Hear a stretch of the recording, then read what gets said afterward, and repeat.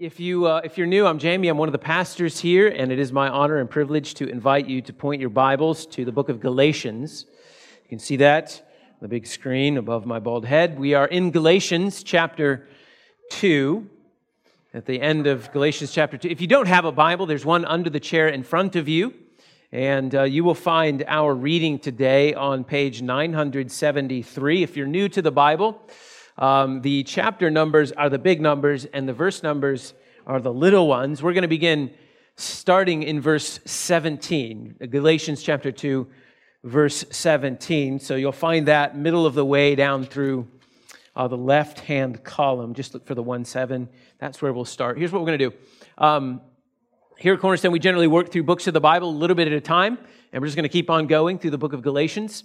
And we're going to be looking at verse 17 to 21 this morning. So I will read the passage, and then we'll pray. We'll ask for the Lord's help on our time together. I know we've prayed a lot already in the service, but we're praying, church. We believe God hears us. So we're going to keep on praying as long as He hears us. And so we're going to pray, ask for the Lord's help on our time together. And then after that, I'll break the passage down into 3 different parts. And do my best, by God's grace, to explain its meaning and how it relates to us here today. So, in total, should be around 30 minutes or so. And then after that, we'll have the privilege of taking the Lord's Supper together. So, Galatians chapter 2, beginning at verse 17. This is the word of the Lord.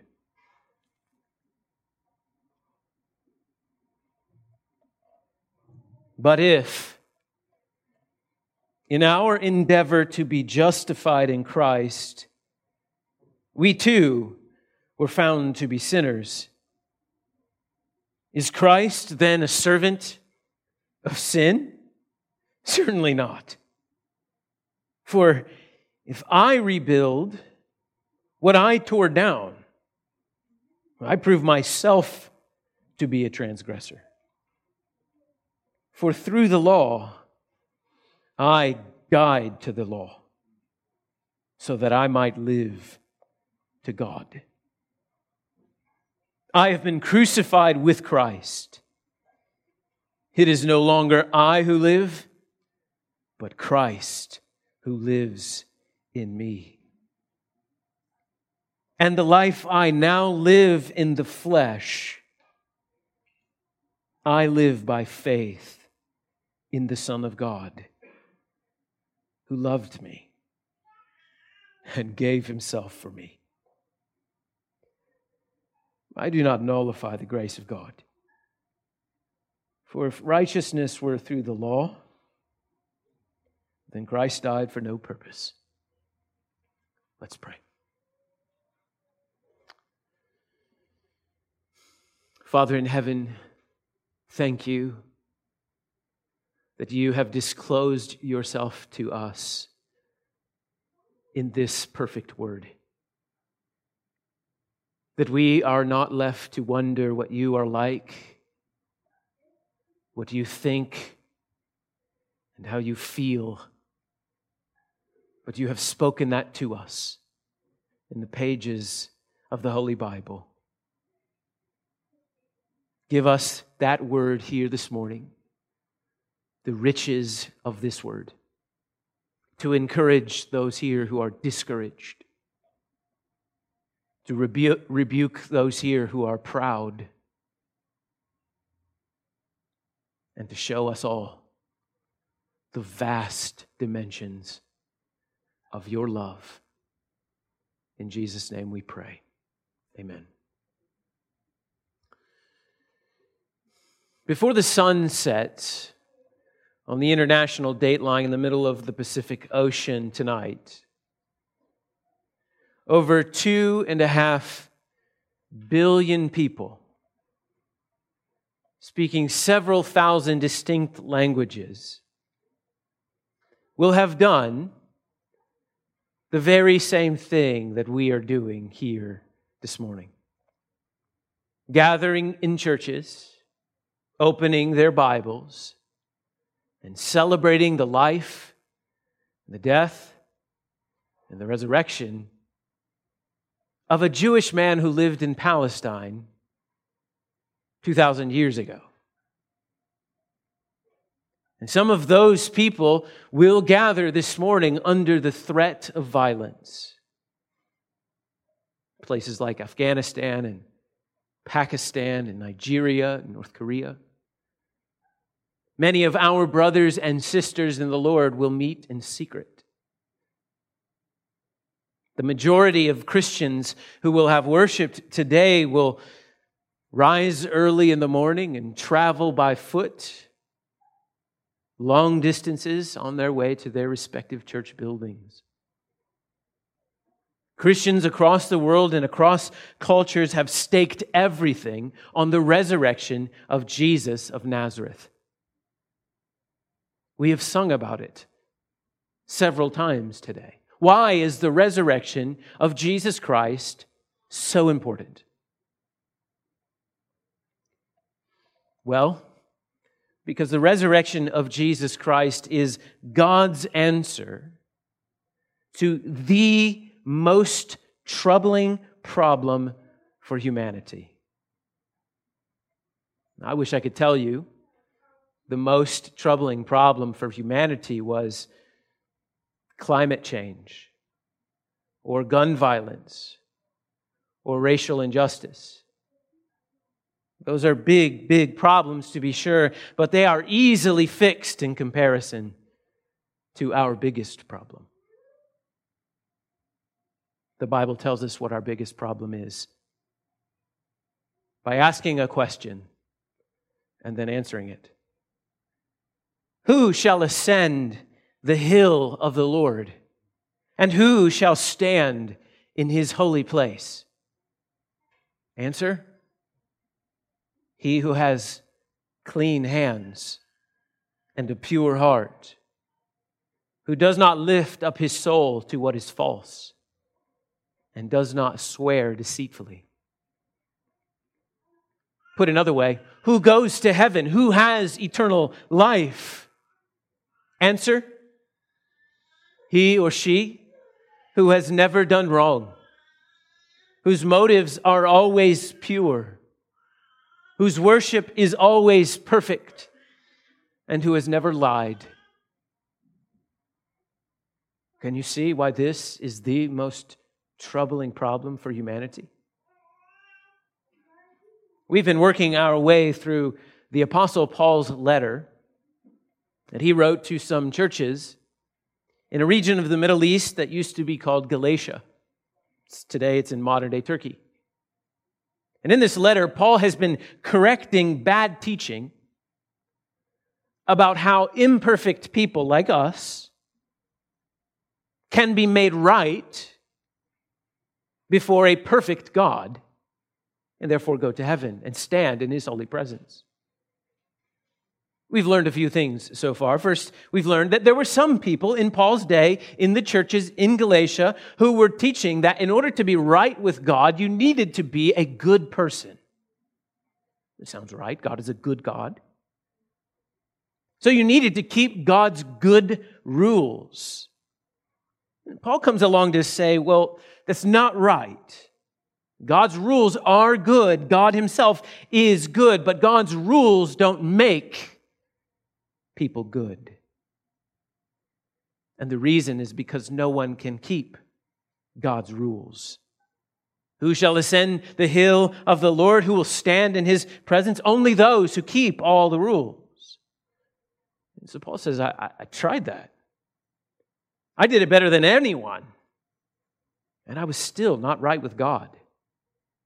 And Jesus still needed to save me. In this letter, Paul explains the gospel of Jesus Christ, which is the life-changing news that rule-keeping doesn't make anyone right with God. That the only way to be made right with God is to trust in Jesus Christ. You see, it's true.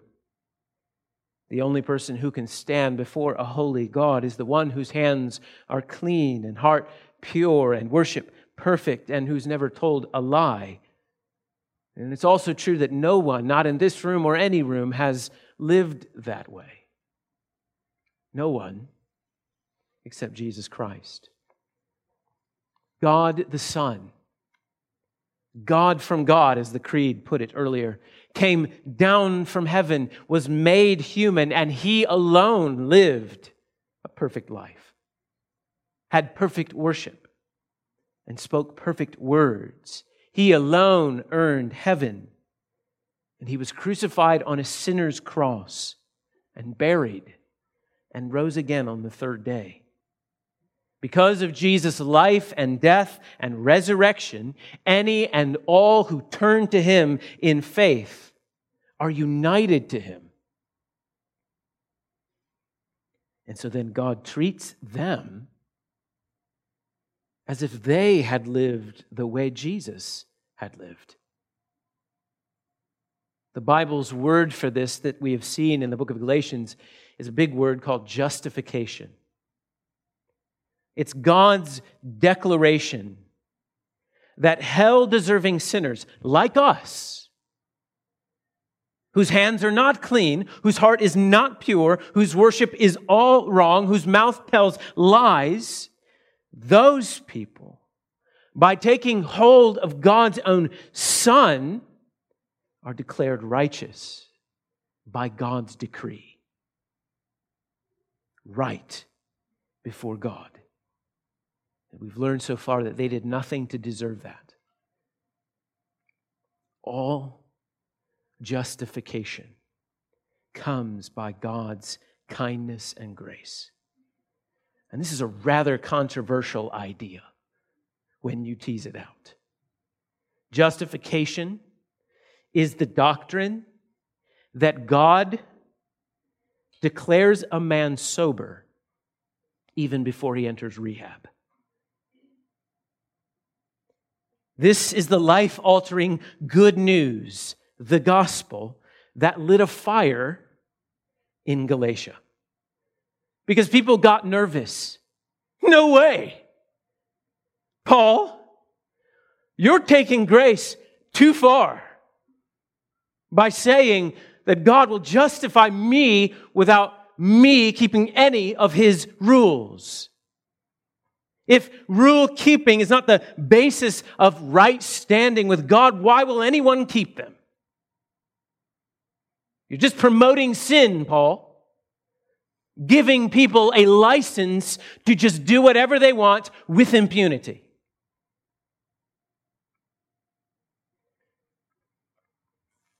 Can I just add?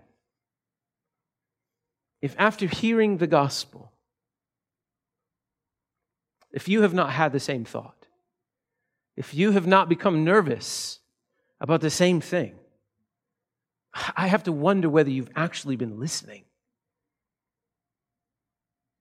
If you've never been nervous that God's grace is so free that it's too good to be true, I wonder if you've been listening.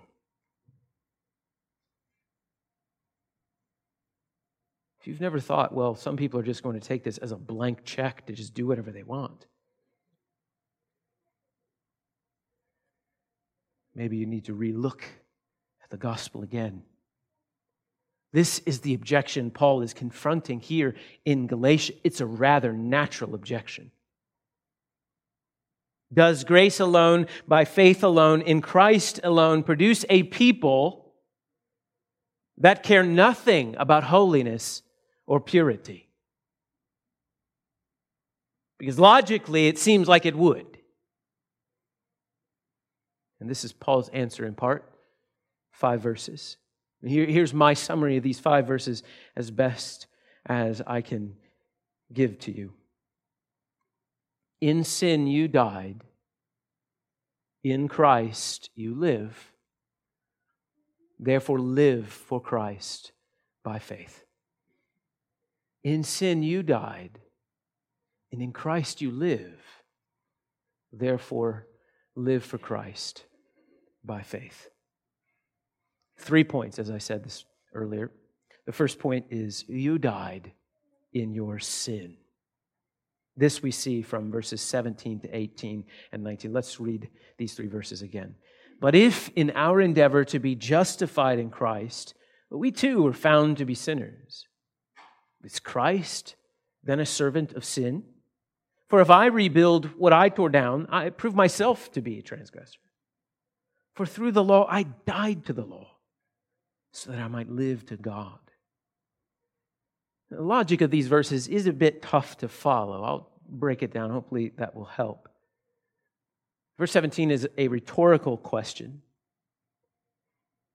If we truly believe that God declares us righteous on the basis of nothing that we've done, good or bad, but solely on the basis of everything that Jesus has done, well then, won't people just go on sinning and God's grace, Jesus himself, then become the promoter of more sin? If we truly believe that a person cannot be made right with God by keeping God's own law, well then no one will keep God's law and the whole world will descend into chaos. Or to put it a different way, if when I sin, grace is there to meet me, and if the song that we just sang a few minutes ago, my sin is great, His mercy is more, if that's true, the more I sin, there's more grace, then isn't my sin to blame? Isn't more grace because of more sin? Won't I just keep going on sinning? And Paul's answer here, as elsewhere, is certainly not. Christ is not a servant of sin. He is the solution to sin. Listen to verse 18. For if I rebuild what I tore down, I prove myself to be a transgressor. You see, Galatians, the problem is not with God. The problem is not with the gospel. And the problem is certainly not with grace. The problem is with me. I can't be made right by keeping God's rules because I can't keep God's rules. And if I try, I'm just rebuilding what Jesus tore down by His body on the tree. The problem is not with Him. The problem is with me. See, here's what we have to understand. The religious person, trying to keep all the rules, and the non-religious person, they're both making the same mistake. Both of them are trying to be good on their own. Religious people and non-religious people are doing the same. They're just using different words. It's the same highway, just two different lanes. Religious people are trying to be right with God by keeping God's rules. And so rule keeping becomes the measure of their rightness. Non-religious people do the exact same thing, except instead of God's rules, they make their own. Be kind. Be tolerant. Pay your taxes. Recycle. Watch your carbon emissions. March with the marginalized. You see, it's not that they don't have a Bible. It's just that they have a Bible of their own making. It's the same highway, just a different lane. Both are trusting in themselves to be good. Both are misunderstanding God and grace and the gospel. Trying to be good on your own won't work. After all, what is good? Like, who defines good? My non-Christian friend, I'm so glad you're here. Have you thought this through? Standards of good are different, decade to decade, even culture to culture in the same decade. What's good to a 21st century Westerner would be considered bad by people in other cultures, even Western people of a different generation. What's considered good to some South American cultures would not be considered good to us. So what is good then? And with so much on the line, shouldn't we know? There has to be some standard. Can't just make up definitions of what is good based on what seems right at the time. When you hop into an airplane, you don't want the pilot to just determine that he or she is fit to fly based on their own standards, what seemed right at the time. We don't do that with anything important. Yet why would we do that with that which is most important? There must be a standard of good, of righteous and unrighteous. And whatever that standard is, we can disagree about what standard that is, but we must agree that it can't come from inside. It must come from outside. It must come from above. The religious person cannot say they're good by their own merits, and nor can the non-religious person. A declaration of good comes from outside of us, comes from above us. Any attempt to be good some other way is folly. The Bible says it leads to death, not life. And that's exactly what Paul says next. Look at verse 19. For through the law, trying to be good by the law, I died to the law. God's law, His commandments, showed me I could never make myself acceptable to God. God's too big. God's too holy. God's too perfect.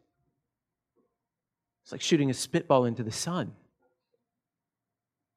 We have unclean hands, impure hearts, and therefore we cannot stand before a holy God. And the Bible teaches that the sentence against us for breaking God's commandments is eternal death. And once you've understood this, once you've understood your weakness, your inability to be good, you're getting really close to understanding the gospel of Jesus Christ. You see, it's your messiness, it's your ugliness, it's your neediness that moves God toward you. It's your poverty which reveals His riches to be so wonderful. As one preacher said it, we're all on welfare in God's economy. Part one is, in sin you died. So where does that leave us? It leaves us dead. It leaves us in trouble. It leaves us not right with God and no hope for eternal life. And that brings us to part two, that in Christ the dead are raised. This is what we read in the first part of verse 20. I have been crucified with Christ. It is no longer I who live, but Christ who lives in me. Now we're getting close to understanding why Resurrection Sunday is so important to Christians. Because Jesus Christ wasn't the only one nailed to the sinner's cross on Good Friday. Paul says, I was nailed there too. Christian, you were nailed there too. You have been crucified with Christ. So listen to the law as it accuses you and finds you a sinner from verse 17 to 19. You are a sinner. You are a liar. You are a thief. You are an adulterer. You are a cheat. You are a hypocrite. You've broken all the commandments. And agree with every single word. Yes, I was, but I died. Jesus was not the only one nailed to the cross. My life of sin was nailed there too. And the sentence of death over your life has been served. You died when Christ died. Your sin-riddled, disease-stricken body has been laid in the tomb with Him. But that is not the end of your story. On the third day, the stone rolled back, and God the Son stepped forth from the dead. Jesus is alive. The tomb is empty. Our Savior walks on resurrected feet. Death has been defeated. Jesus is alive. And that means, so are you. It is no longer I who live, but Christ who lives in me. Now do you see why the resurrection is so important? If Jesus is still dead, so are we. But if Jesus is alive, dear Christian, so are you. Faith has united you to Christ closer than a husband to a wife, closer than your mind is to your body. You have been cemented to Jesus Christ, and how God feels about His Son is how God feels about you. What is true of the risen Lord has been made true of you by God's eternal decree.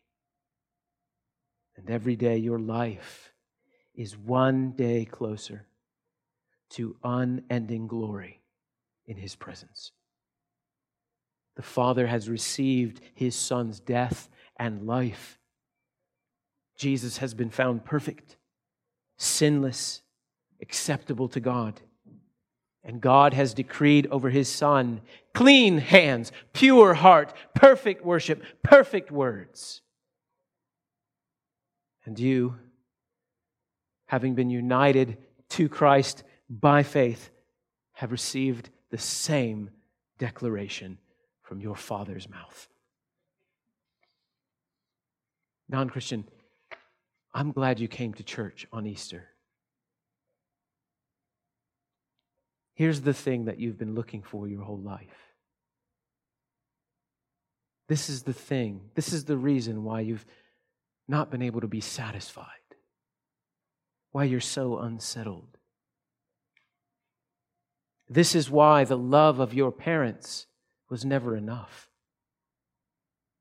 This is why the love of a lover has never been enough.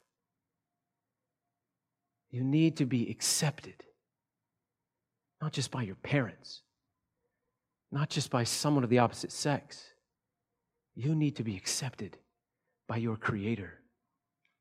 And here's how that happens. Turn from your sin. Trust in Jesus Christ. Confess with your mouth, He is the Lord. And God, in the most miraculous power you'll ever experience, will unite you to His Son and declare over your life, justified, perfect, good. Pray that you don't leave here today without making that confession to your Creator. After the service is over here today, find someone who looks like a regular and ask them about that. These are my friends. I know that they'd be delighted to help you be right with God. If you can't find someone, I'll be in the foyer after the service is over. I'd love to talk to you about that. The law declares us guilty, and faith in Christ sets us free. You died in sin. You were raised in Christ. So you might be wondering what that means for us today. What do we do with this information? Well, that brings us to our final point. This is where we'll end our time together. We live for Christ by faith. Let's pick up where we left off in verse 20.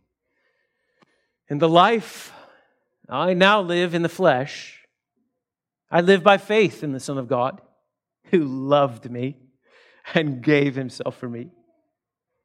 I do not nullify the grace of God, for if righteousness were through the law, when Christ died for no purpose. In sin you died, in Christ you live, therefore live for Christ by faith. Remember, Paul is answering an objection to the gospel, that justification by faith alone will produce a people unconcerned with holiness and purity. But the reality is that if someone professes Christ and keeps on in the same lifestyle they lived before Christ, making no effort to change or to trust Him or to honor Him, well, this just proves that they have never actually understood the gospel.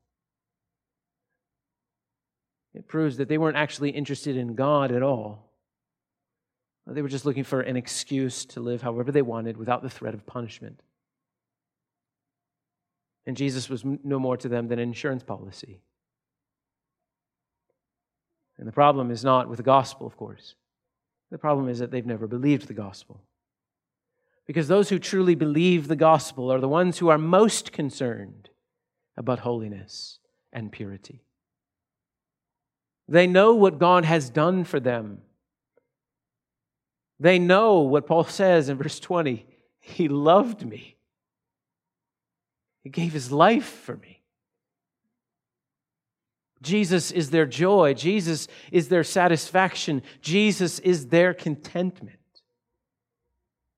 So those who have been truly affected by the truth of the gospel will go to war with anything in their life that would distract them or pull them away from that joy and contentment and delight in Jesus. Last Sunday, we saw that since God has saved us by His grace, that we are fully His, because He saved us not by anything in us, but everything in Jesus. It was His free choice to save us. And because of that, we wholly belong to Him. There's nothing that God cannot ask of us. Well, here we see that we must take that even further. And we see that there is nothing that God asks of us that we cannot do by His grace. He saved us by His grace. He equips us by His grace to do what He has called us to do. Paul says, the life that I now live in the flesh, I live by faith in the Son of God.